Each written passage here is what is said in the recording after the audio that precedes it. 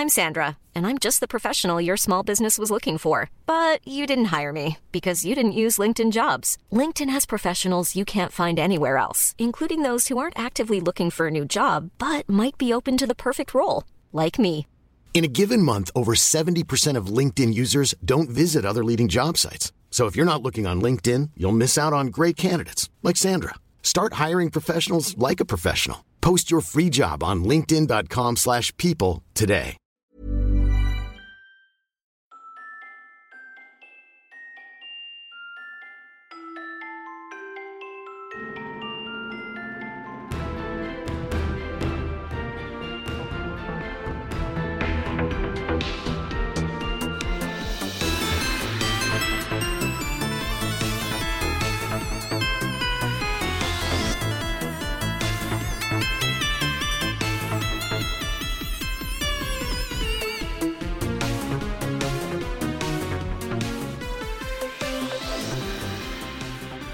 Hello everyone, and welcome to Dice Roll, the Queerest Pathfinder podcast on the planet, where it's the hard questions like, does hosting a game show count as leading prayer for knowledge domain clerics?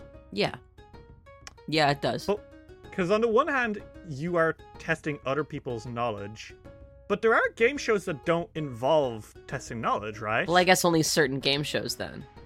Well, then what clerics would benefit from certain game shows? They probably benefit from Jeopardy, yeah. Yeah, like knowledge clerics, obviously Jeopardy. Easy, in the bank. What is a cleric that benefits from Jeopardy? It's the knowledge domain. Easy peasy, right? I don't think anyone benefits from Wheel of Fortune. Wealth domain? I have one that any cleric could benefit from. Yeah. Yeah? The American Bible Challenge game show. Shut up, that's not real. I went quiet because I was Googling religious game shows. And,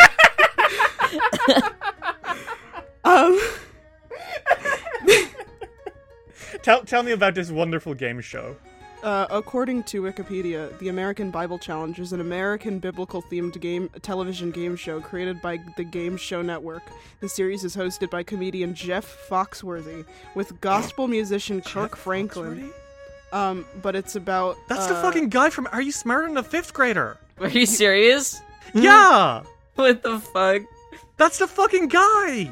Well, I was like, surely it's not the same guy. It's the same guy! The full prize is... Oh, there's a season-long tournament? What? Whoa, hold on.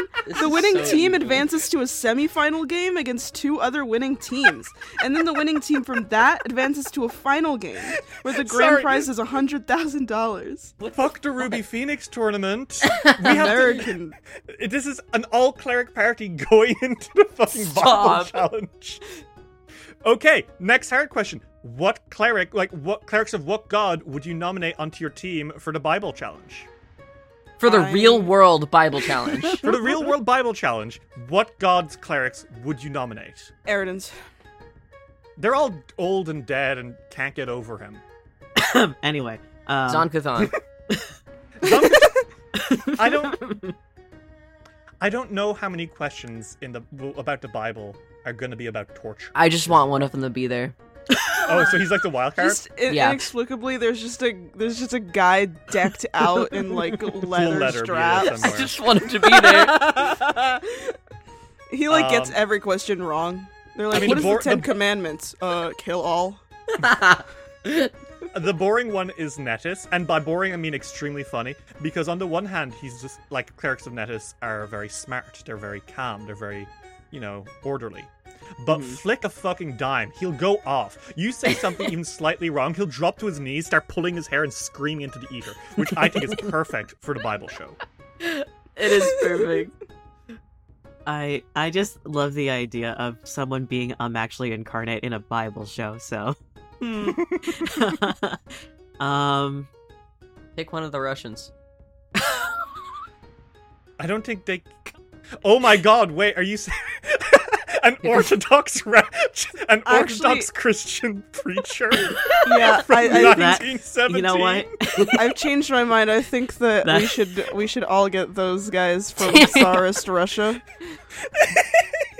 Yeah, why not? Different perspective, right? I'm just imagining Jeff Foxworthy being like, and today we have a very special team hailing from the magical land of Golarion, our fantasy clerks, and it's just 4 fucking Tsarist Russians who come in, and they're like, Rasputin wasn't completely wrong. Would we like to play some Pathfinder? Fucking yes, please. Okay, so, previously in Fists of the Ruby Phoenix, our heroes made their way back to Iron Mountain, where they prepared the Celestial Dragon Ritual. After a long and hard fight to start the ritual, where the Radiant Winds faced off against the captains of each team that they have faced so far, they were able to get the dragon's attention.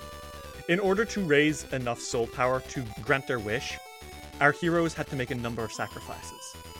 Masami gave up a bit of their power. Chuji gave away their greatest secret, that it was their fault that Sanku lost his arm. And Masami almost gave up their life. However, thanks to some extremely lucky dice rolls, they did not. Not only did you get your wish granted, supercharging the Solar Jian 2 to the Celestial Jian, a version of the ship which will be able to pierce dimensions and take you to the realm of the mysterious figure who stole away Hao Jin. But you also solidified your bonds with your friends and gained the power of the Affinity Ablaze. So, I will discuss the Affinity Ablaze in a bit, but would we like to hop into character, everyone? Yes. Okay. Yeah.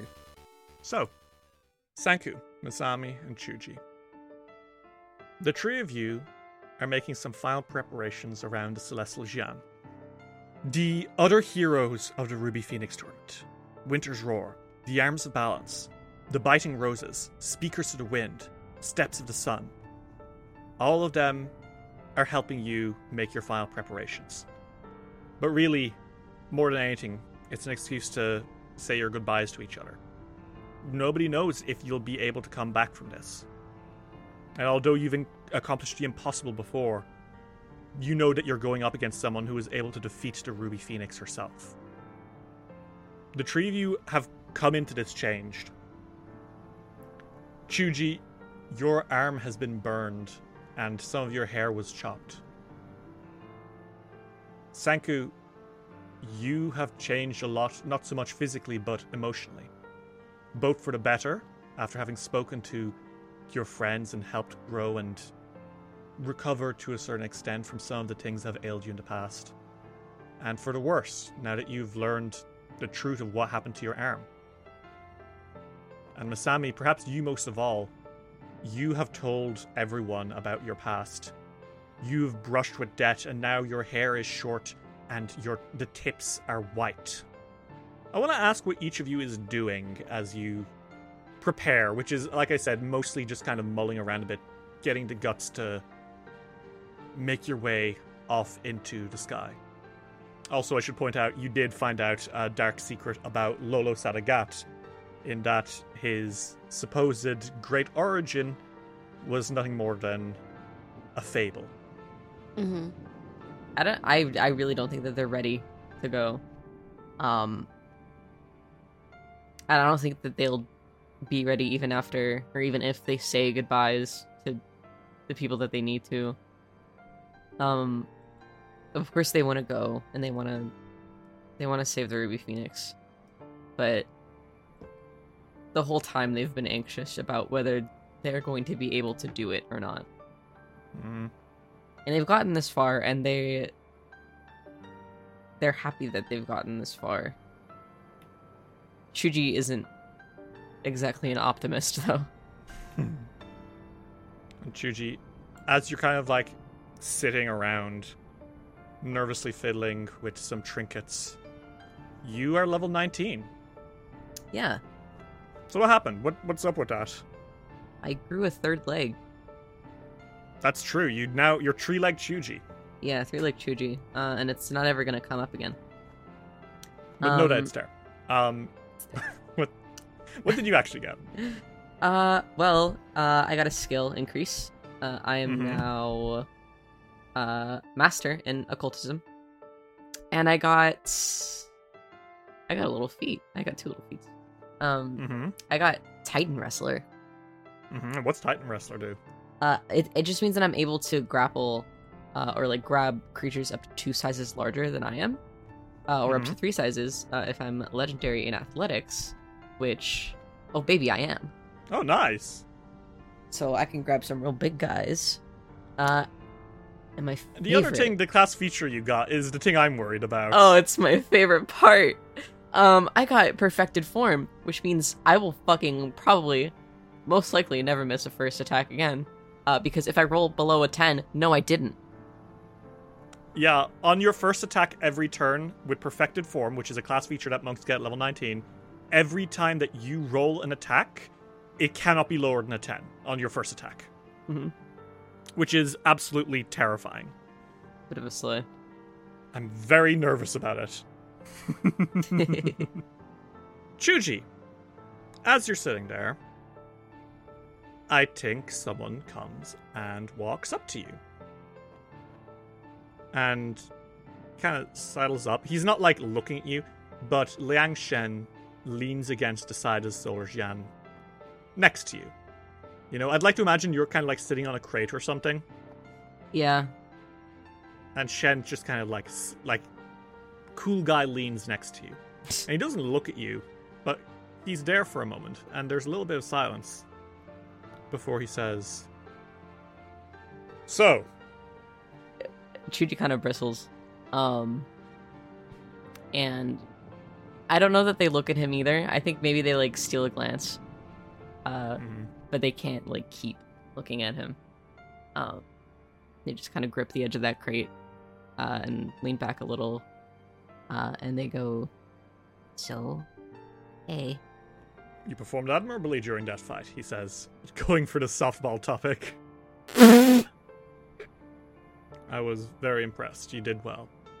You don't gotta make me feel better, you know?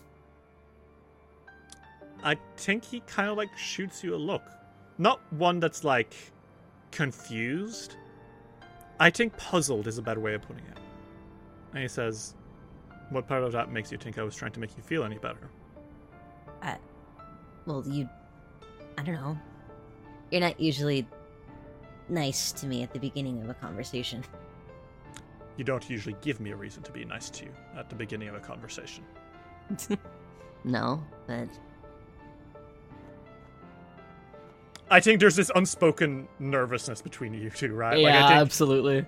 without either of you saying anything, it's kind of obvious that you're both very worried about this trip. Mm-hmm. Not that he would ever deign to say it. Yeah. And I think he looks to you, Chuji, and he's kind of clears his throat and says, "Chuji, may I ask you something?" Yeah. "Are we friends?"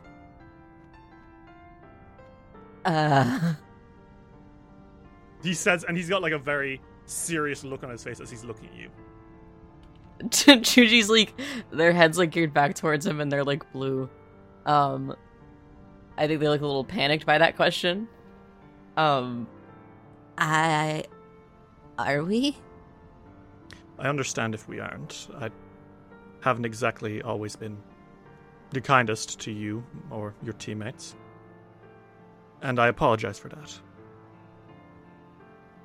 I don't know how many more times I'll have to say this, but I really did misjudge you, Chuji. And I don't want to make that same mistake again. He says his eyes are not on you. Well... If we are friends, then I'd like to ask, when you get back, because I know you will. And he looks at you now, Chuji, with eyes that betray the genuineness of what he is saying, and he says, Allow me the chance to get to know you for who you are.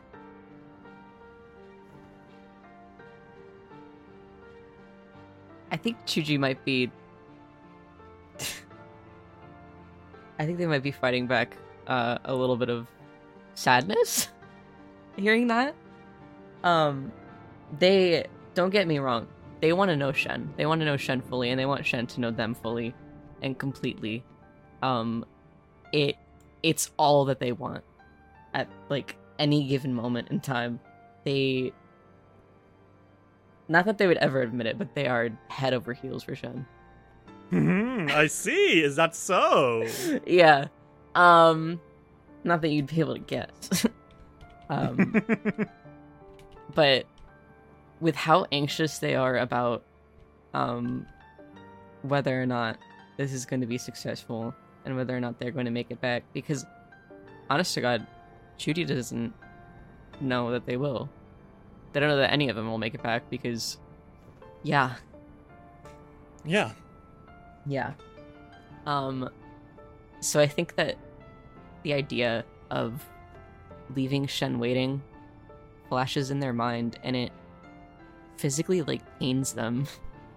But on the other side of the coin, the idea of coming back to him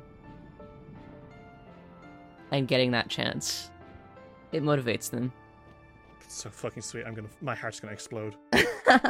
So I think that they actually shift themselves, so they're kind of scooted to the other side of the crate, closer to where Shen is, and they're sort of facing him a little bit. Mm-hmm. Catches, like looks you in the eye, and do you answer what he asks? Yeah, I just need a second to think. Just promise you won't hate what you find out about me. When I do, come back. I think he looks confused, honestly. But he nods and he kind of looks away again, almost embarrassed to be in this situation. But he returns to you and says, "All right, I promise." And that promise between you, it's not much, but I'd like to imagine that it means a lot to both of you, right? It's everything to Chuji. Jesus Christ. And the two of you spend some time together. Not saying much, but I don't think you two need to say much all the time. That's something you two have discovered about each other. God damn. But yeah, is that you, Chuji? Yeah. Okay. Who else is around? Masami, how are you doing? What are you doing? You've not died, which is great, I assume. That's maybe a weight off your shoulders. Yeah, yeah, that part's good. It's great. They don't have to worry about that looming over their head anymore. But Yep. Sounds like there's a but there, isn't there? Well, this, as they previously stated before, this is kind of the easy part. That they have to go first, find the Ruby Phoenix. Second, take the dude down that put her in the hourglass in the first place. And do you know how sometimes you just spiral, and every bad situation that could happen does happen, even though that probability is like 80 or less? Yeah. Not even 80, maybe 50 or less, because they're really goddamn powerful and they know. In this case, the logic is trying to get into their heads, but you can't help but feel like there's just something that's gonna go wrong. Something's gonna happen, and you don't know what it is. So, Masami. Yes. You're level 19. Yes. What happened? What's up? What's new? I will say, because both you and Shuji are marshals and it's relevant, because you're level 19, the thing you both got was your automatic bonus progression. You have another damage dice on all your strikes. Whee! All your melee attacks will now do an extra damage dice, which is so choice, so nice, so great. So what else did you get, though? My skill ability went up in Arcana. I am now master in Arcana. Very helpful, very good. I also got I like to think that this was sort of like a reward for for their brush with death. The general feat that I got was toughness. So I have more HP now. Which, yeah, I think your brush with death really did spark that. I think you gained something like 28 HP in a single level up, which is very nice. Don't quote me on the exact number. That's not exactly correct. But your HP has jumped considerably. It was 29 plus a level up plus toughness. That is nice. Yep. What else you got? Yeah. Okay. Yeah. Hit me with it. Tell them. Spell strike. Mm-hmm. Uh-huh. So, yeah. Tell everyone about double spell strike. You can extend the magic spells you store with a spell strike. After you make one, with a spell cast from a spell slot, you retain an echo of the spell stored in your body, and I can do it again without expending the spell slot. So, in practice, if you cast a Chain Lightning on turn A, on turn B, you could cast that Chain Lightning again. With no spell slot. Hey, Derry, you remember my haste rune? Yes, Luna, I smile and I loom with malicious intent. I am afraid. My bosses. Good. My beautiful, sweet bosses. I'm glad. So, as you're kind of like hanging around, are you going to approach anyone in particular? You know, before getting onto Solar Jean? I have two people in mind. Okay. Between Bavana and Arshris, but I'm pretty sure Misami has already had a lot of scenes with Bavana already. Yeah, you can go to Artis. Yeah. You've had a few scenes with Bavana, but you've also had a few scenes with Artis. It really comes down to whoever you'd like to talk to. Both. Why not I'm both? indecisive, You know what? they're both very You know cool. what? They're both with each other at the moment. How about that? Okay. The two of them are having a discussion off to the side. And you see that, and I think maybe that prompts you to go say hi to them. Okay, yeah.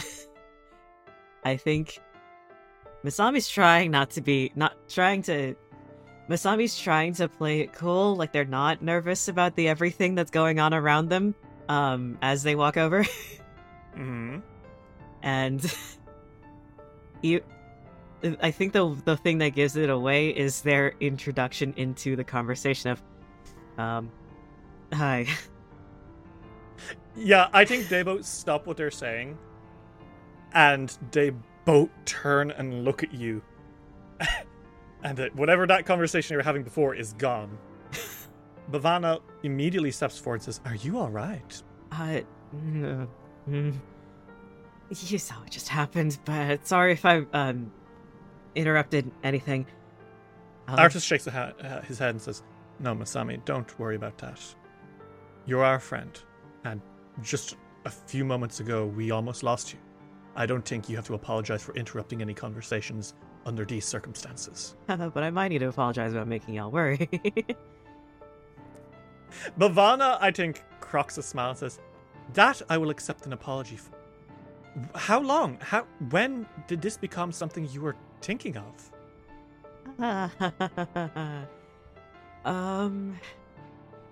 Remember when we were set to go out to, find the Intercessor? Artis obviously nods because he was there. Yeah. And Bavana was there when you left, so I think both of them nod a little bit. And Bavana says, "Of course. What happened?" Well, the entire time we were going to get everything for this ritual, everyone we were speaking to talked about sacrificing something. And I could tell from the look on my teammates' faces that they didn't want to, or there was something stopping them. And I've always been trained to, whenever you're on a mission and there's something at stake, you have to face it head on without risking any fear of what's to come. And easier said than done. Of course I was afraid, but when we were all called to start this mission, I promised we'd get the Ruby Phoenix back on my life. I don't take that lightly. Even after what just happened, I'm still not going to take it lightly. Bhavana looks at you, and she looks at your hair now, which is shorter, and now it wasn't like your hair was short before. You had like a fair bit of it. She looks now at how the tips are widened and how you are forever changed, and how you're still going to do everything. And I think Artiston, he's a member of the Biting Roses. He's dealt a lot with occult stuff before, but I think he nods a little bit like he understands you. And he says, what you've done is braver than I think any of us could ever imagine. I think they laugh a little bit, trying to put some levity in this and say, braver or incredibly reckless? I think Bhavana says, yes, I would actually be inclined to say the latter, Masami. And she's not saying it in a mean way. She is smiling, but I think she clasps your hands and says, that she's done it a few times now, but Bhavana can get very serious very quickly. Mm-hmm. Usually it's to give Chuji life advice. Today it is you who's getting the life advice. Whee! Bhavana clutches your hands in hers, and she says, I understand the need to be the one who fixes everything, no matter what. But I want you to understand, Masami, that even if a sacrifice from you were to save the day, if it were to bring back the Ruby Phoenix, remember that there are friends that you would leave behind if you did. And she kind of looks over at Sanku, who's, stroking Lolo, and over at Chuji, who's standing by Shen. And she looks back at you and says, fate was on your side this time. Be sure that the next time it happens, you are certain that it is something you want to do again. She kind of pulls away then and says, but of course, knowing the invincible Radiant Winds, you'll come out in one piece one way or another, won't you?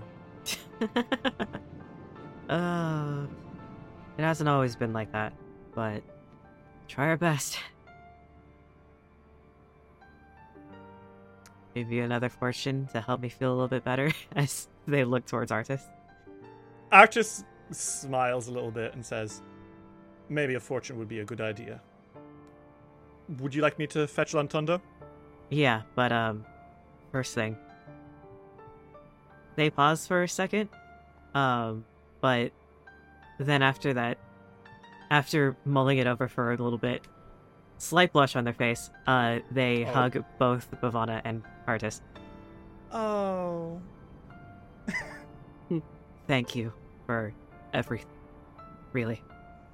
I think Artis hugs you back very, very, he doesn't hesitate, When you pull him in for a hug, he also, goes in. He holds you close.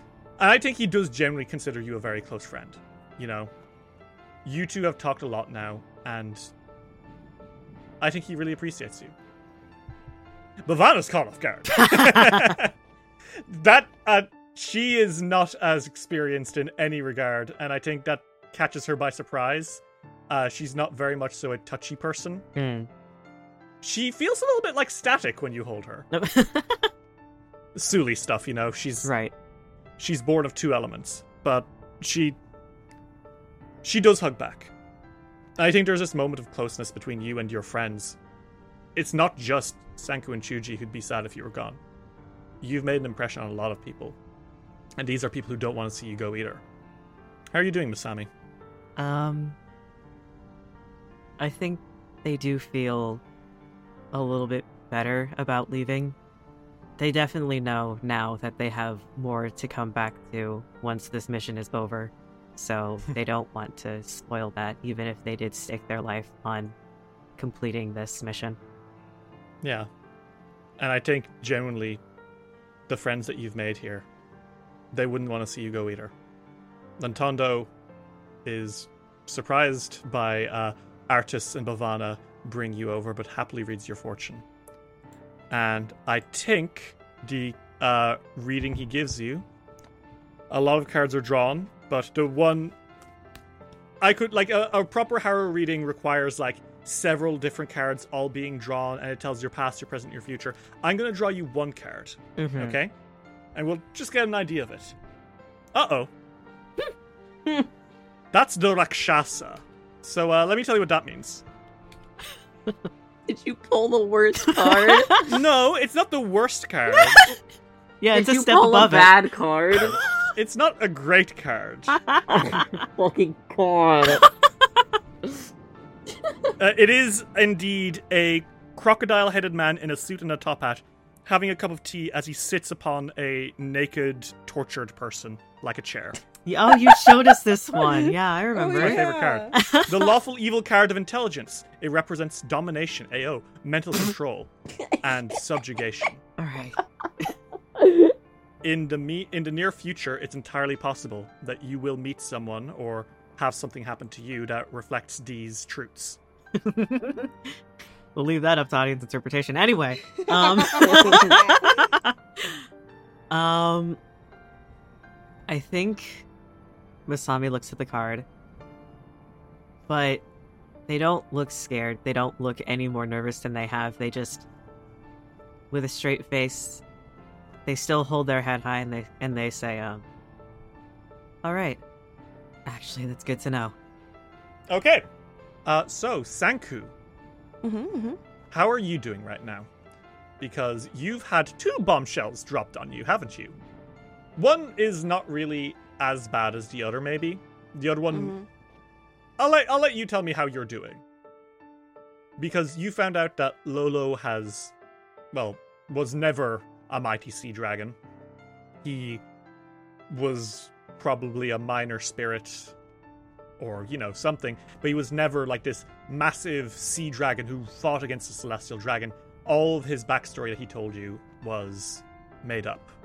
Mm-hmm. You also found out that Chuji took the Orochi statue from that cave all that time ago, which caused a horrible creature to appear and attack you and ultimately take your arm. He did. He did find that out. How is Sanku doing right now? Well, he was already stressed out about Masami. He had a feeling that they were going to do something dangerous, and even if it was just Masami, he would have been stressed. But with the addition of finding out that part of what his Lolo had said about himself was false, like lies, that's a little stressful. And then Chuji, that was also stressful. So you can imagine the kind of stress that he's under right now. I don't think he's doing very well. I don't think that he's like fallen to pieces or anything, but I think that's out of extreme willpower and not being stressed about it. Sanku, so you're level 19 now, right? Mm-hmm. What's up with that? That's crazy. What do you got? Fuck you, 217 HP for the spellcaster. You got toughness, right? I did. Just like Masami. I did, because I think it's extremely funny when the spellcaster has 41 AC and 217 HP. And also I don't like dying. Yeah, I think in character, Sanku seeing Masami almost die probably frightened him a little bit, right? Yeah, yes. Plus, generally, Sanku has been pretty physically strong because he's got bludgeoning, cold, and water resistance. So I think that it's probably like an extension of that, like the more dragony power that he has, as opposed to like the water stuff, like kicking in, because I do think that that would affect him. So that's your general feat. Yes. You got a skill increase? I did. I think I got diplomacy, was that it? Yep, legendary diplomacy. I did. Sanku's the most charming young man in the world. It's true. If you look at him, you are compelled to be kind. And lastly, your level 19 capstone. This is probably the craziest one. I did. Because I've given you a rare option that really, really works with you. Do you want to talk about it? Or do you want to keep it a secret? I think it might be funny if I kept it a secret is the problem. Like, I want to talk about it, but I think it's funnier if I keep it a secret. What I will say is that you have 10th level spells. I do. The most powerful spells of them all. You have one slot. You can only use one per day. That is it. Yep. but the spell you have is extremely powerful. It sure is. It sure is. Now, Lolo is still, like, snuggling up to you every once in a while to make sure that, you don't turn on him, I suppose. He's worried. He's definitely not turning on him. And yeah, but Lolo's nervous. he hugs back every time. And Ritz, would it be fair to say that every once in a while Chuji looks over to Sanku? Yeah. Yeah, it's like that right now. Would you like to talk to either of them? I think you have time to talk to one of them before the boat ride. And obviously you'll be able to talk to the other later, but I think... Or if you want to try to talk to both, you can. I think Senku could talk to Chuji. I think he's wanted to. He's been waiting for there to be, like, an actual chance to be able to, like, step aside so that they're not in front of anybody. I think... Well, I don't know that Shen leaves at any point, but I think maybe Chuji at one point... you see Sunita from the Arms of Balance drop something that belongs to you. And you're like, ah! And you kind of like have to go over and make sure it's okay. And as you're coming back, Sanku kind of tip-taps up to you. Hey. Hi. Is it okay if I talk to you for a minute? Yeah. Yeah, Okay. of course. And I think they just go to a place where nobody's, like, within earshot or anything. And he's like, I'm sorry. I'm not mad at you. I don't think that you did it on purpose. No, I never would have if I... It's okay.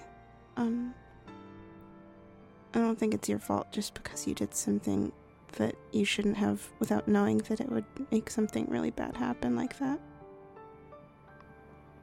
I'm a little upset that I didn't know, but I also don't know when else you could have possibly told me without it upsetting me more. So I'm not under the impression that you were hiding it from me out of malice or that you, sorry, I'm not really good at this. It's okay. I'm not either.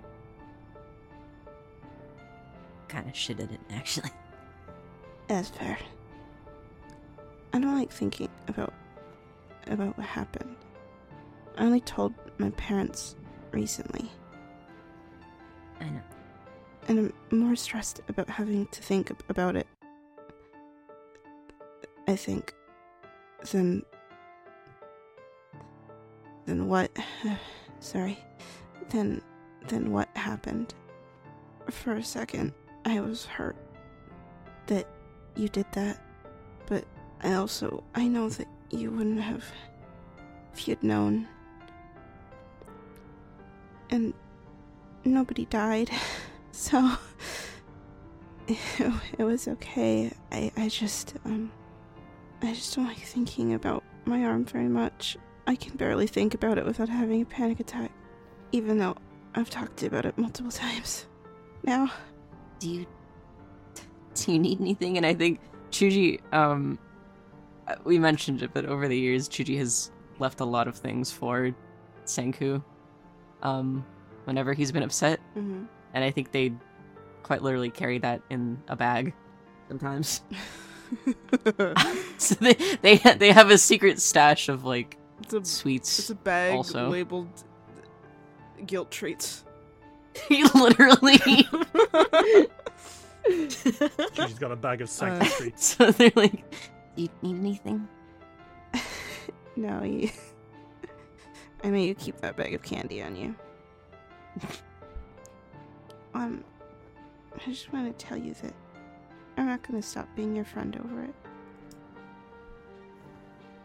they look like they're gonna cry. I wouldn't stop being your friend over a mistake. If you did it on purpose, I'd kick your butt. But I know you didn't.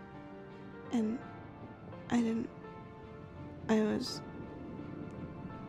kind of scared that you would leave after admitting it. I don't really... No, look, I've been trying to make it up to you ever since, and I promise I don't think I'll ever stop. I'd never leave you alone. Good.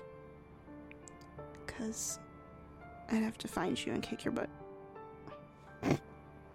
But Yeah, you'd really have to give it to me. you hate me because I can't kick. No, I don't. You can kick really good. I'm kidding. Also, I can't. I could teach you how to kick. Is that what you want? No. Oh my god. Senku puts a hand on Chuji's shoulder, and he's like, "It's okay. We're still best friends. I promise. And I still care about you, and I still love you. Okay?" I think Judy just hugs Senku. Senku hugs back. Fucking lift them up. Masami, from where you are, you can see the two boys talking. Well, the boy and the them. The boy and the them. My favorite Chronicles of Narnia book. Hey, yo. Jesus. How are you doing? I think they smile. I think that seeing the two of them back to being at least a little bit towards what they were before whatever happened, I think it's nice to see the both of them still smiling, still joking around, even with the everything that is surrounding them. So, I think, after all is said and done, and a lot of this packing, which, like I said, is mostly just the other teams giving supplies to the Celestial Gian to take, because you guys were starting to run a little low. Just more food, more things that people found on their journeys here, etc. I think eventually it's all loaded onto the Celestial Gian. As last breath kind of like look over the side and give a thumbs up to Yo turns to each of you and says, "Okay, hey, Radiant Winds, we've got everything we need. You ready to board the Celestial Gian and take its maiden flight? Because are you seeing this thing? It's And indeed, the Celestial Gian is beautiful. It's like a sleek silver version of the Solar Gian with the head of a dragon towards the front, you know? Like, it's got beating wings, it's amazing, and he's obviously very excited to ride it. But are you guys ready to do it? I think Senku is. Yeah, Masami's ready. It is so hard to leave. Isn't it? Yeah. But you got it, right? Yeah. So, before you go, Bhavana steps up to you, Masami, and says, "Remember my words. Make it back in one piece. Well, looking forward to seeing you again afterwards. I'm sure the tales you'll have and the lessons you'll have learned will be something that will go down in history." Affinity ablaze. The power of friendship. For the Arms of Balance, it's walking the cardinal paths. As a free action once per day, the key within you surges to coat your attacks in energy matter. For 1 minute, one of your weapons or your unarmed strikes does an additional 2d6 fire, cold, acid, or electricity damage. Oh, okay. Yarika comes closer to you, Chuji, and I think she kind of friendly punches your shoulder and says, "You make sure to keep an eye out for the supernatural when you're over there, right? I don't know what kind of things you'll see in this other dimension, but I want to hear all about it." I'll keep track of everything I see. Biting Roses, Glimpse to Beyond. As one action, you can gain a sense for the supernatural and the flow of fate. For 1 hour, you will gain Spirit Sense as a precise sense within 60 feet, which will let you see the souls and spirits of things that your eyes would not normally be able to perceive. Teacher Ayawari comes up to you, Senku, and he puts a hand on your shoulder and says, "Now, you're a bright young man, Master Witch Prince. Thank you. You make sure that you listen to your teacher. He might be a little foolish at times, and Lola's but his experience is vast, and he has seen many things. Speakers to the wind, all is one is all. Borrowing the magic of the Magambia, you use a legendary spell from Old Maid Jatembe himself, the first man to be able to use magic in the world of Golarion. Hey, Yo. The spell is All is One, One is All. A mystical level spell. You meld the life force of you and up to 10 willing, living allies in an instant. Then sift them back into their component cells. When you separate the targets back into themselves, you can choose to switch positions of any number of targets with the positions of other targets. Additionally, you can modulate the share of vital essence to share the burden of pain. Distribute the hit points of all targets however you choose, except that no target can receive fewer than 1 hit point or more than their maximum hit points. So basically, when you cast a spell, you all merge into one person and then split back into yourselves. Interesting. You can swap your positions as you like, and you add your HP up into a pool and then share it between you all. I like that. That's really good. Okay. Winter's Roar comes up to you all, and I think it's Sigrid who holds a sword and says, "We will not forget what you have done for us. Our nation will be named Radiant Home in your honor." That's so fucking sick. You must come back from this journey, for you shall have to visit it yourself as well. We will. We'll come back so we can go. Winter's Roar, Rampaging Glacier Charge. You emulate the inexplorable movement of a glacier. You stride up to your speed and make a melee strike. Regardless of whether your attack hits, the path of your stride is filled with a 9th level wall of ice. And lastly, Liang Shen stands near you, Chuji. And I think he just nods and says, "I'll keep my promise if you keep yours. Come back in one piece." Wait for me. I suppose I'll have to, won't I? Steps of the Sun, Grand Harmony. Your heart harmonizes with those of your comrades before pounding once in a devastating shockwave. You deal 18d4 sonic damage in a 60-foot cone, and you may even deafen your opponents. If you're adjacent to an ally, this deals d6s, and if you're adjacent to 2 allies, it deals d8s.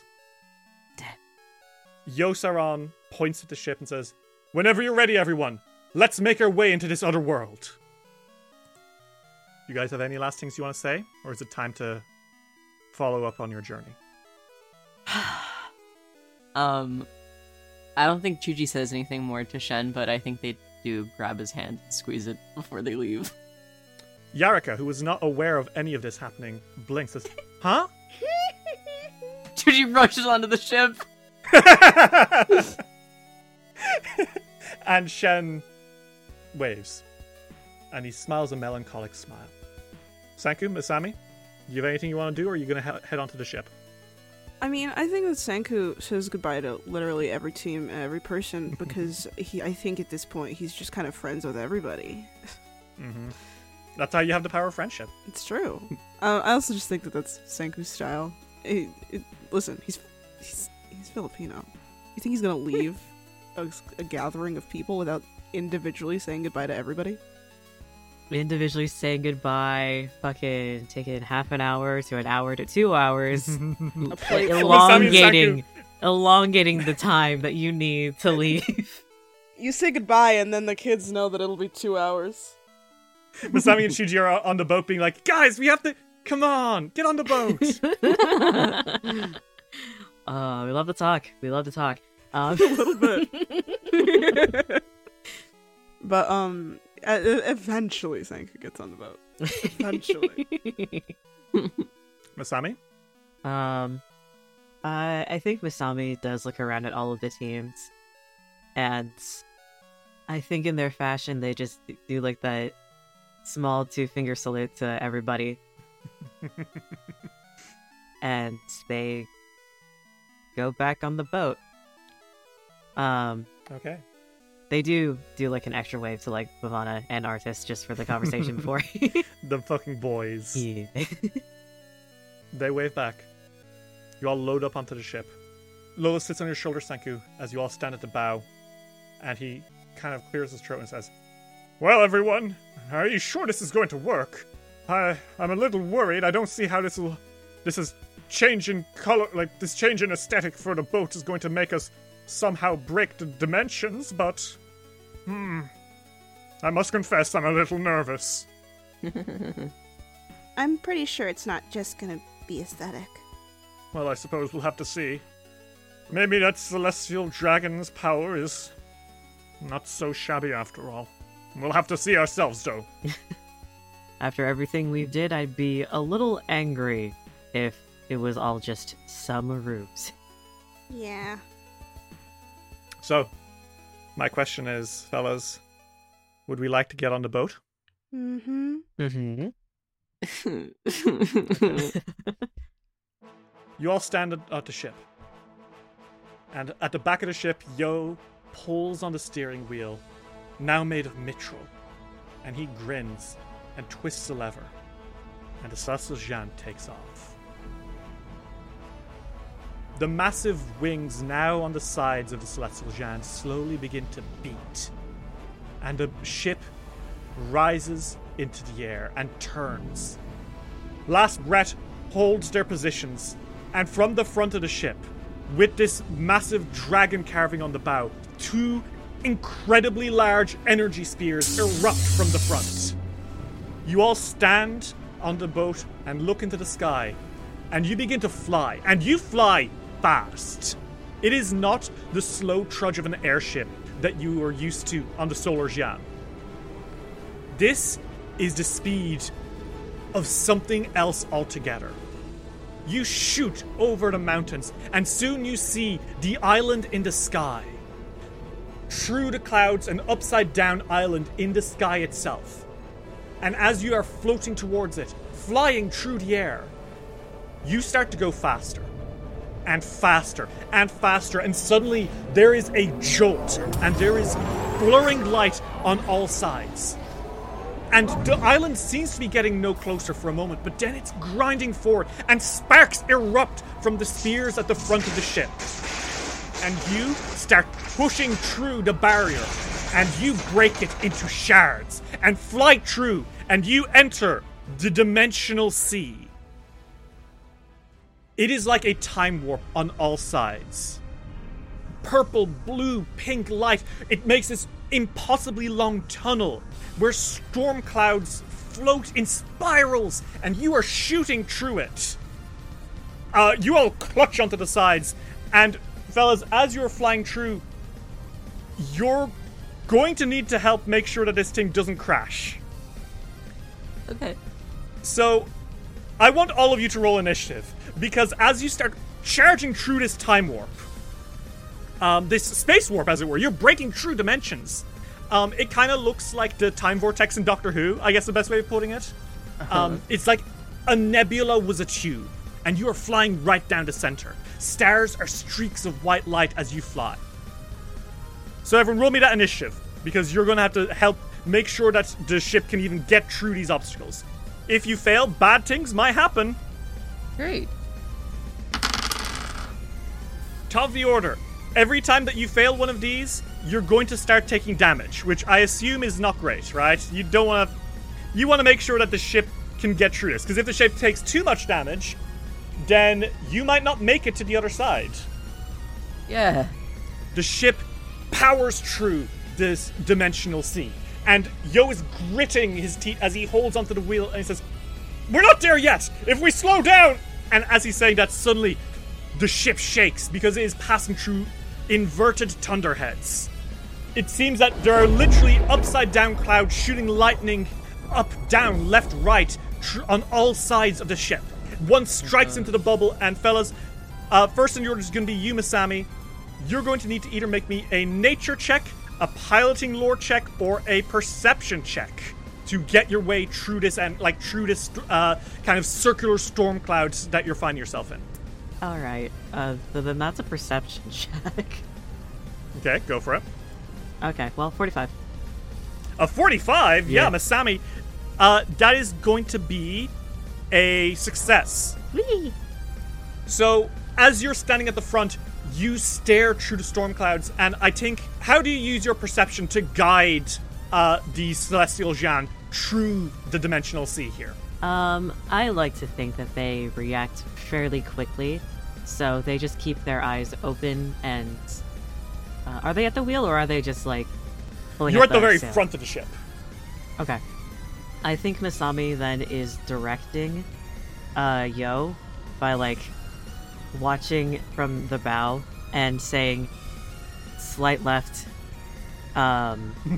They're just giving, like, very specific directions for him to turn.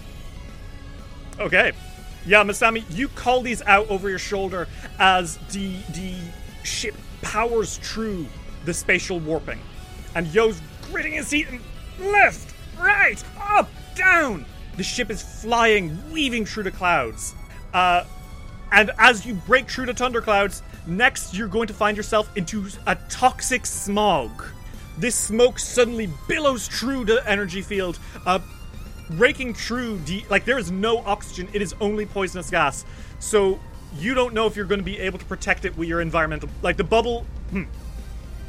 Next, beyond this, you find that the clouds are toxic and they are seeping through the environmental bubble around the celestial jam. Next in the order is going to be Sanku. Sanku, as you are watching, you're going to need to make me either a medicine or nature check to identify and neutralize the compounds in the clouds.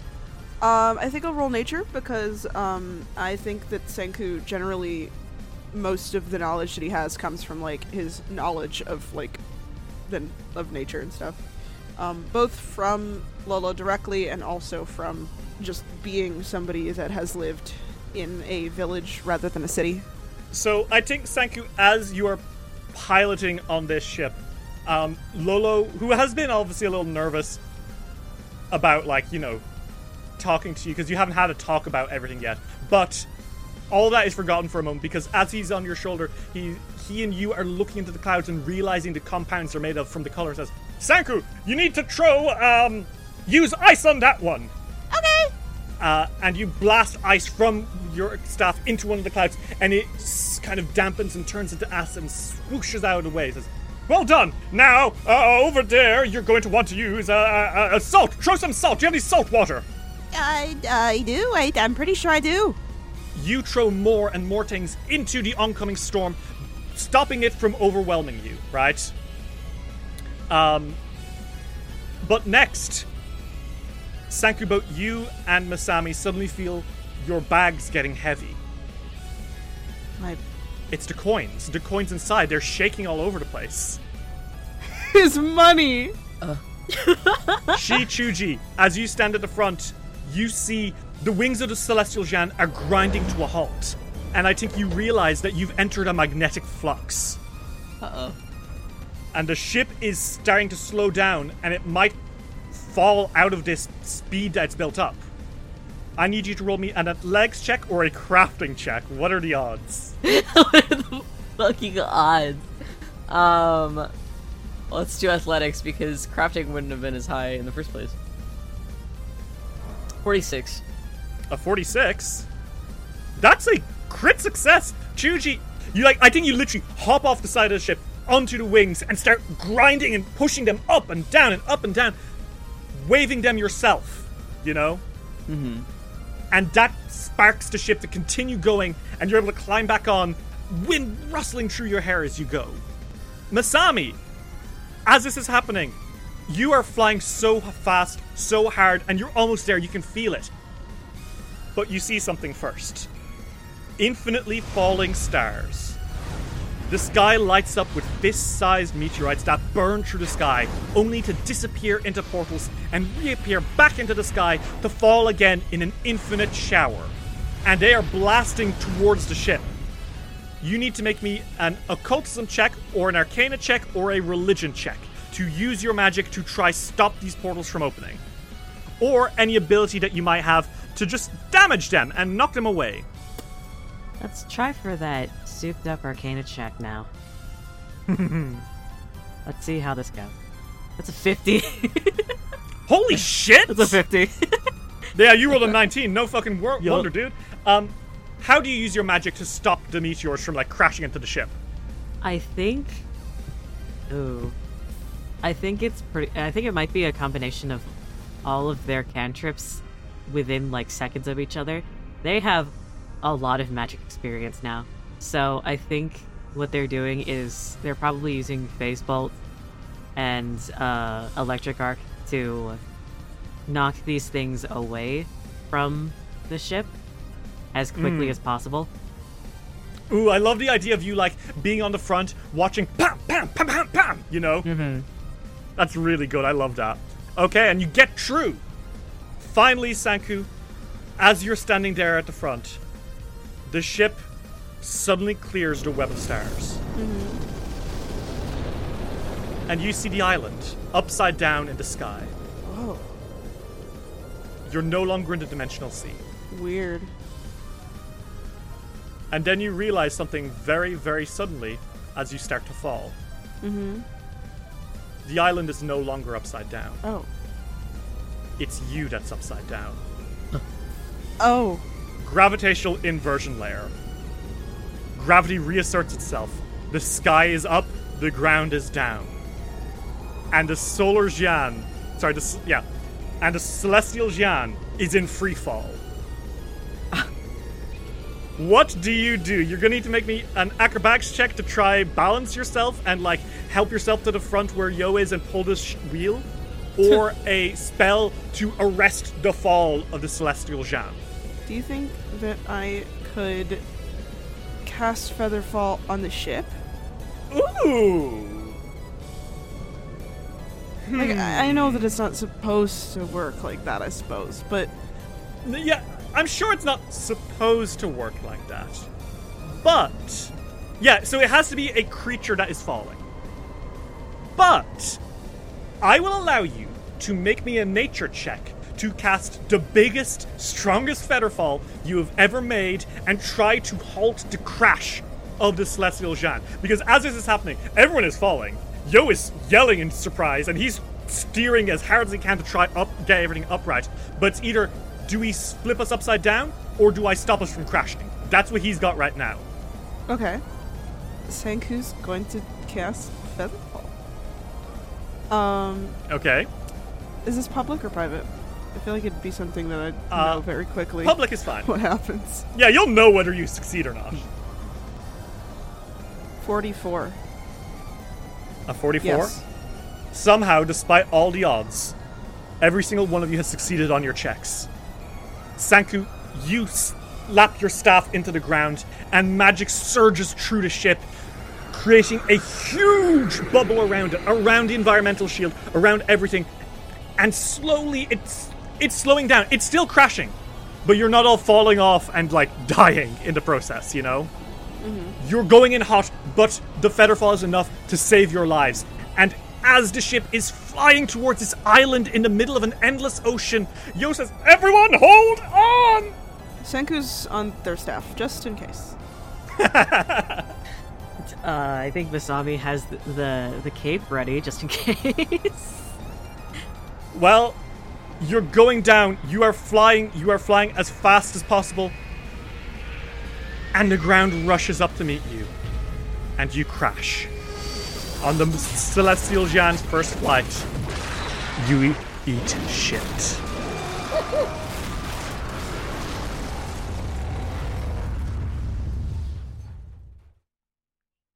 Dice will roll will return after these messages.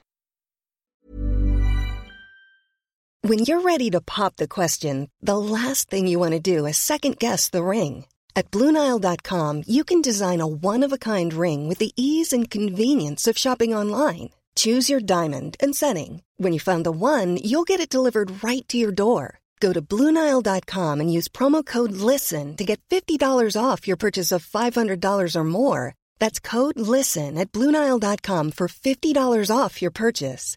BlueNile.com, code LISTEN.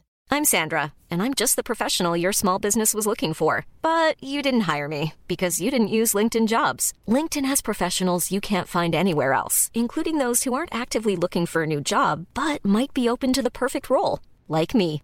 In a given month, over 70% of LinkedIn users don't visit other leading job sites. So if you're not looking on LinkedIn, you'll miss out on great candidates like Sandra. Start hiring professionals like a professional. Post your free job on linkedin.com/people today. We now return to Dice Will Roll. Well, you find yourselves in a jungle. There's a long, crash path, like a trail behind the Celestial Xian. The ship itself is in good condition as you're all, slowly stumbling off of it. There's no smoke billowing. It's not destroyed. Somehow the Sanku's magic was able to save you. But it is very much so buried head first, you know?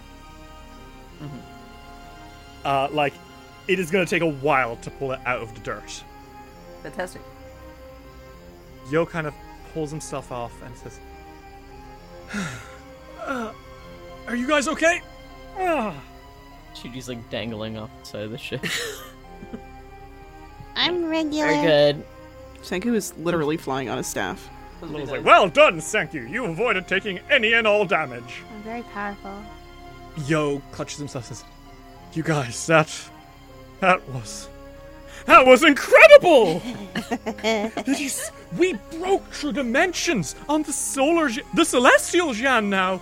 We flew through the sky, and Masami, you sitting on the front, shooting away those meteorites one by one with your cantrips? You made it look effortless.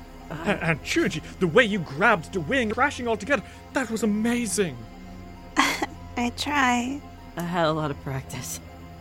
And you piloted us through us all.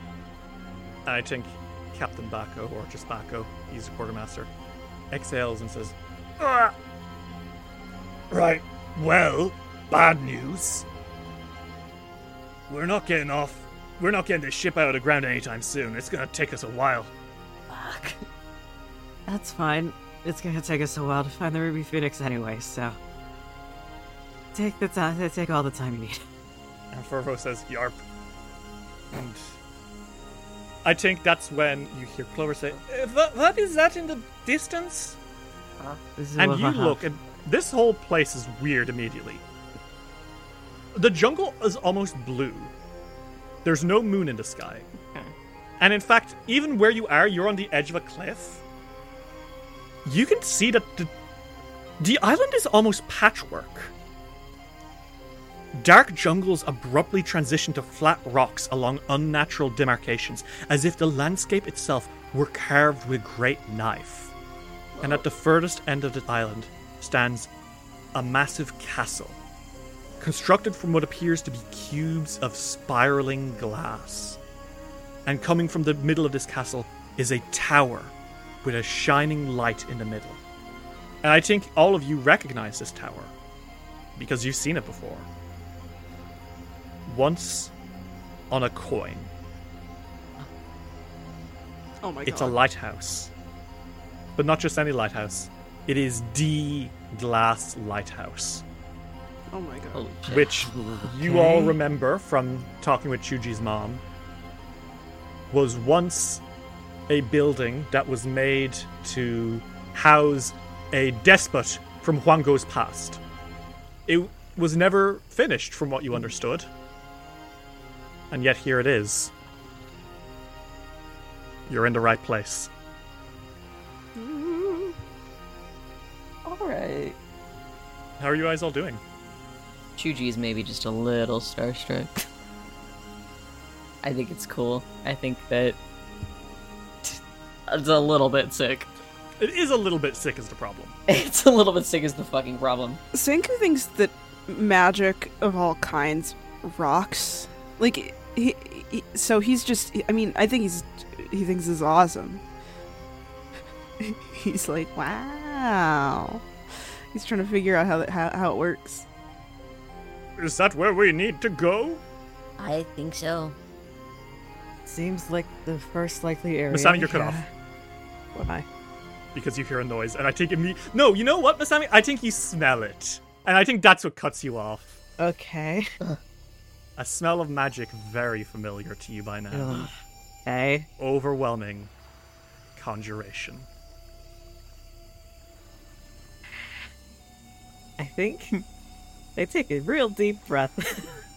You see something open up directly in front of you. Son of a bitch.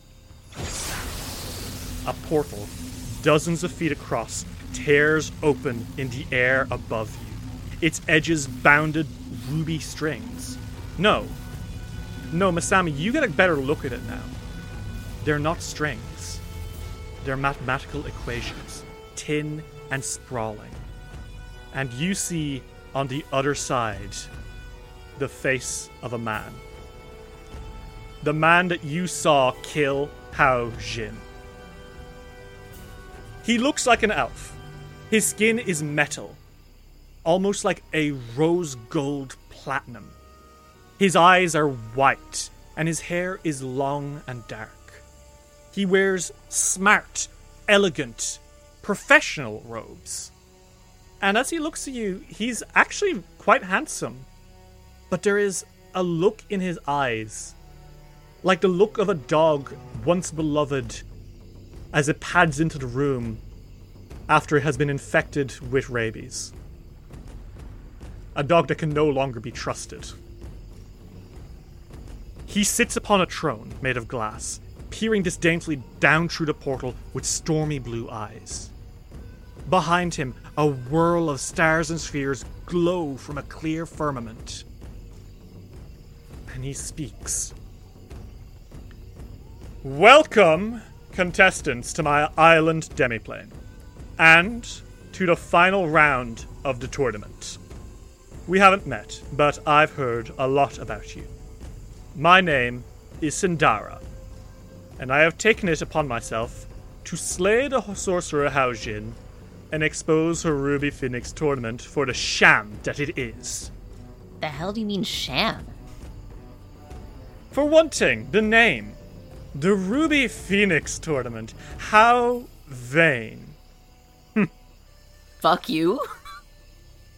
To this end, let me invite you to take part in my Hungry Ghost tournament. The format should be familiar to you all, though I trust you'll find the setting a bit more exciting than Haojin's pitiful Danger Island. If this is a copy of her so-called sham, what does that make you? Holy shit, when you say that, he fucking clutches his fist and the side of his throne explodes into glass shards. Oh. Like, he is furious when you dare call what he's just said a copy. How dare you? How dare you? Asami doesn't move. And he can't. I apologize. You must understand, this is quite a long time coming. So excuse me if I'm unimpressed. Your so-called Grand Judge trapped me here long ago, while she traipsed about the plains proclaiming herself a savior. She knew this day was coming. Who do you think it was that taught Haojin the martial arts? She was once my collaborator. No, my friend. We used to dream of this, gathering the plains' most powerful warriors together in a show of strength and technique. We promised we would make it a reality someday. I am not the sham. It is her who stole from me!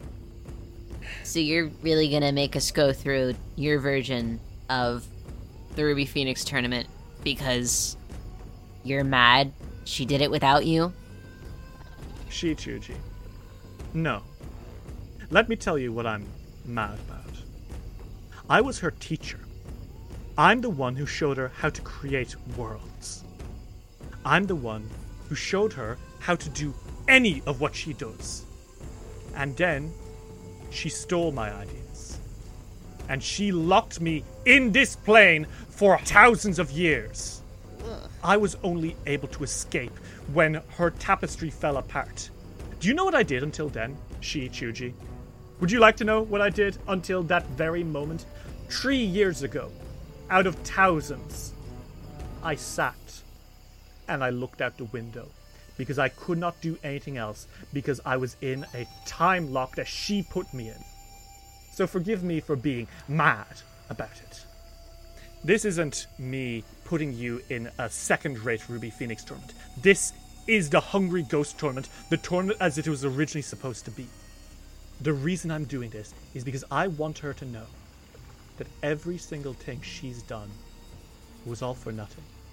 Because her champions, you three, you will not survive my...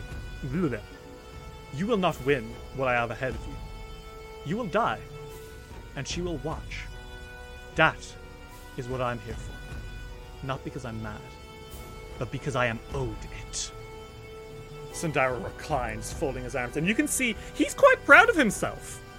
He fetches himself quite the Grandmaster here. It's obvious that this is clearly millennia of planning and scheming coming into culmination. Like, I can understand being upset about being trapped. That was wrong, and she shouldn't have done it. I agree with that. But we're not going to die here. That's really bold claims. You're in that tower, right? Of course. Then keep sitting there, and we're gonna breeze through your shitty island, and we're gonna come beat your ass. It won't be that simple. I'm sure you think so. No. You only get here once you've earned a place in here. This is a tournament. And just like your Danger Island, there's a pre-qualifier.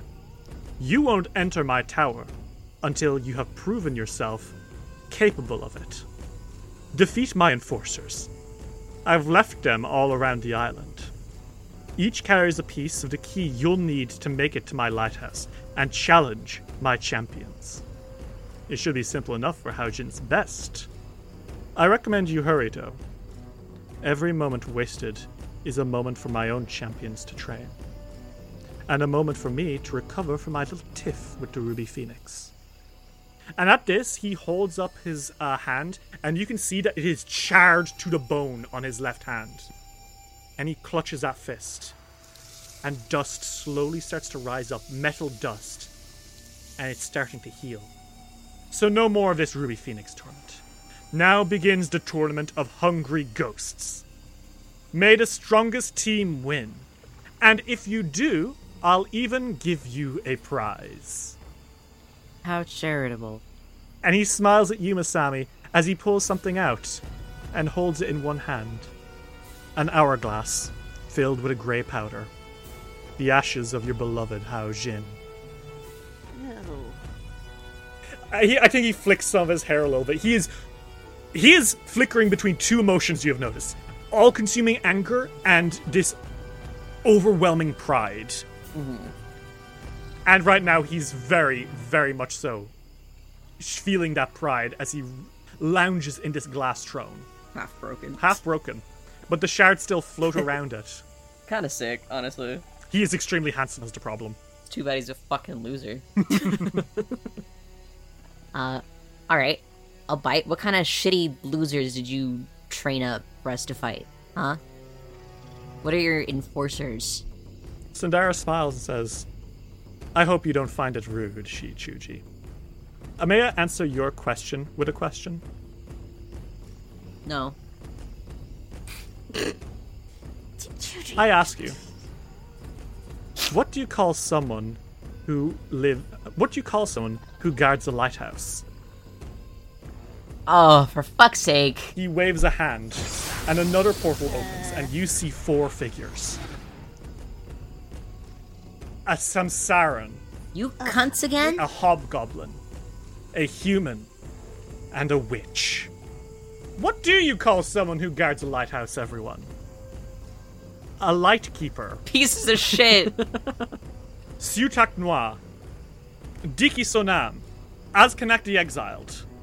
And Hui Ying. All 4 of them smirk from behind this portal. You see Hui Ying drawing a knife and says, I wasn't sure they'd get here. And Diki Sonam kind of chest laughs and says, they're looking a little worse for wear, though, aren't they? Shuji, what happened to your arm? And Masami, your last haircut looked so much better. And you've never looked good. He's too smug to be angry right now. But I will say that's a sick-ass bird taking hero point. Azkanak rolls their eyes and says, let's not taunt them. Let them come to us in time. But Sutak Noir steps closer to the portal. She smiles at you and says, I do hope you've been keeping up with the others. Winter's Roar. The Arms of Balance. Oh, and of course. And a wicked smile curls over her lips. Tino's Toughest. Oh, I think we already know the answer to one of them. You definitely haven't seen Tino and his pathetic friends in a while, have you? That's okay. We'll pass on your regards to them for you. Fucking god, I hate her. The only thing that's pathetic is the fact that you're the leader. At least your hobgoblin friend has more sense than you. Azkanak doesn't nod in agreement or anything, but there is a moment where he is looking. But Sue does not care. She just smiles. And a moth flutters on her shoulder. Rabid bitch. Sindara sits and says, "Everything you have experienced until now has been my doing. The portals on Danger Island. The attack of Oni's mask. The rampage of Mogaru. The death of Hao Jin." And he grins and says, "So, Radiant Winds, will you win the Hungry Ghost tournament? Or will you fail miserably for your Ruby Phoenix to see?" I'll win your stupid tournament. And it'll be really fucking easy. Careful. Judging by your arm, you've already underestimated past challenges. They flip him off. They flip him off with their arm. Somehow that only fuels him more. You know, I feel like I'm starting to understand something, actually. He sends you a look, curious, smug. Masami crosses their arms, leans back on one leg. With a bit of a smile. I think she had a reason trapping you in that tower. You're vain. Completely and utterly egotistical. You wouldn't have let anyone win. You probably would have been the last fight just to see a bunch of champions that you handpicked suffer. Am I wrong, or should I say it when I'm in that tower to your face? I think he almost looks surprised for a moment before he quirks one of those eyebrows, leans forward and says, "Oh, I would love for you to say it to my face." Then we'll win. Excellent. After all, I want to see you fall before me, not my island. But that means we're gonna kick your champion's ass again. For what? The third time? Third time, right? they've grown considerably in strength. And the way he says that is a little ominous. There's a little, what does he mean by that? That's, Senku's like, where are they? Tiena's toughest. Sue looks at you through the portal, and she just smirks. But she doesn't reply. Sindara does and says, "Your friends? Oh, they are here on my island. You'll have to come find them and rescue them, won't you? Brave heroes." Then I will. Then you shall. Enough talk. I think Hao Jin and I, he shakes the hourglass in one hand, almost like a toy. Hao Jin and I would prefer to watch now. Good luck, Radiant Winds. I expect your deaths to be agonizing and punctuated by pure, dripping despair. And with that, he exhales and he kind of gestures, and someone walks through the portal. Just as Hao Jin gave you a guide who explained the marvels of Danger Island, I shall give you one too. After all, what's the point of seeing my perfect world if you don't understand it? Kader, you shall be their guide. And the person that walks through, they're an elf, you think at first, but no. Upon a closer look, that skin, that lilac skin and those white eyes, that is a drow. They seem to be in their late teens. They're wearing black and earth tone robes. They've got silvery freckles across their face and like short, shoulder-length white hair. And they just kind of step out of this portal and bow without saying another word. Sindara smiles and says, "Now, once you have collected all 7 of the Conch of the Depth fragments, come and find me in the glass lighthouse." And with that, the portal implodes into a shower of runes, and from it cascades a single crystalline fragment that lands at your feet. The Conch of the Depths, just like she had silver feathers. The Lightkeepers smirk. Sutak Noir waves, and her portal shuts, And the three of you now stand with this drow guide, Kader Bren, who just stands and waits, like they're waiting for you to give her an order. What did the three of you do? Sanku goes in an attempt to make conversation. Hi? To the drow. The drow just stares at you. She's a little muted. It's nice to meet you. I'm Sanku. I know who you are, Sanku, Witch Prince of the Sea, and Masami Takahara and Shichuji. Cool. Awesome. Yeah, she does not say anything else. So what you guys know is, just to recap so you can kind of discuss it. After all of that, after having learned everything, you learned that this guy, Sindara, the sculptor, he was Hao Jin's teacher. But for some reason, she outgrew him and then locked him in a tower where he stayed for millennia. Only recently has he broken out, and he has been planning his revenge since. That revenge involves killing her and taking her champions and killing them in front of her as well, in a gruesome mockery of the Ruby Phoenix tournament. And then from there on, who knows what happens next. Mm-hmm. You also know that the Lightkeepers are on the island, as are Tino's toughest.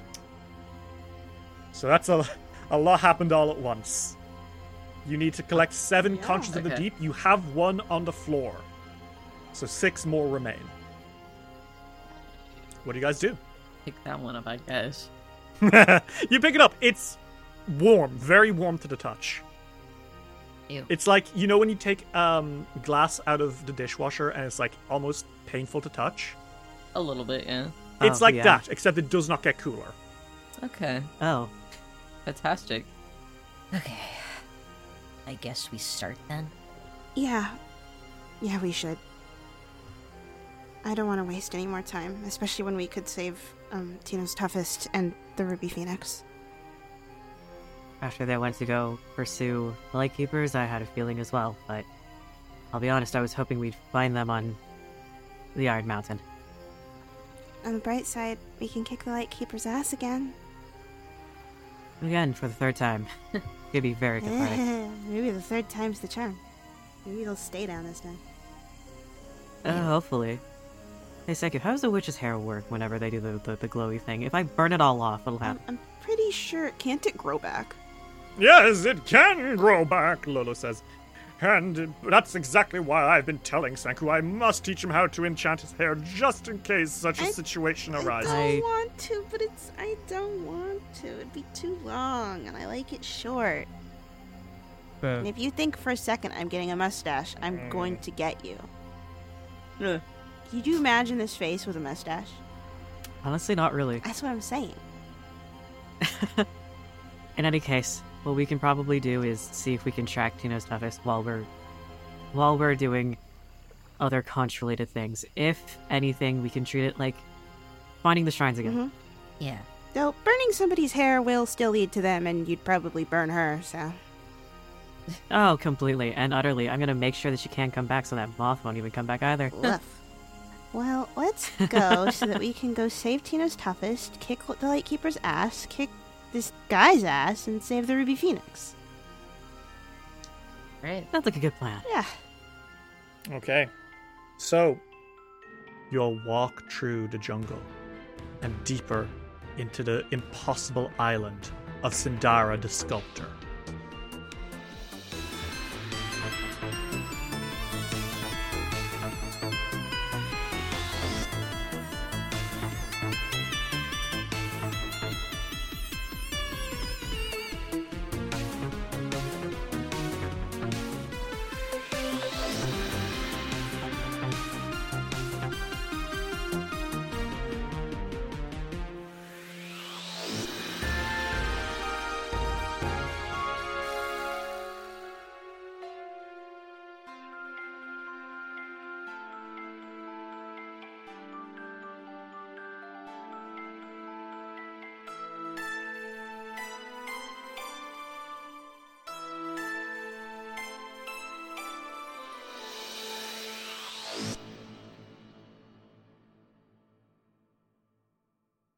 This episode of Dice Roll Roll would not have been possible without the support of our patrons. Daisy Gillian, Lux Rexus, Bairden Stormcrow, Sam Stryker, Tony Saunders, Mita, Arave, Varia and the Girls, GP Dora, Marshmallow Berry, Ferric Falcon, Luis Loza, Aries, Alexander Criswell, May Cohen, Skyly, Kendra West, Genuinely Tricked, Transgirl Trish, Platonic, Bal Punyan, Join the Catman, Matthew Wilson Krasovich, Tillen Shark, Glitch HD, Jace Snooks, Zenith Drums, Torbjorn, Sophia Verlera, G. Barbera, Luke, Gideon, Sarah B, Seth, Ravona Darkglow, Kira, Lichelo, Gizmo, Matthew, Cass, Fable McElduff, Ava, Chris Lutman, Rem T. Bright, Lonesome Chunk, Steph, Sean C, Natasha Lumley, Rhiannon C, Ellie, Jenna Mitchell, Kane Kendrick, Sky Evangeline, Triceratops, Anna Maria, Jordan, Cynical Spinstress, Emily Laderna, John the Bookhoarder,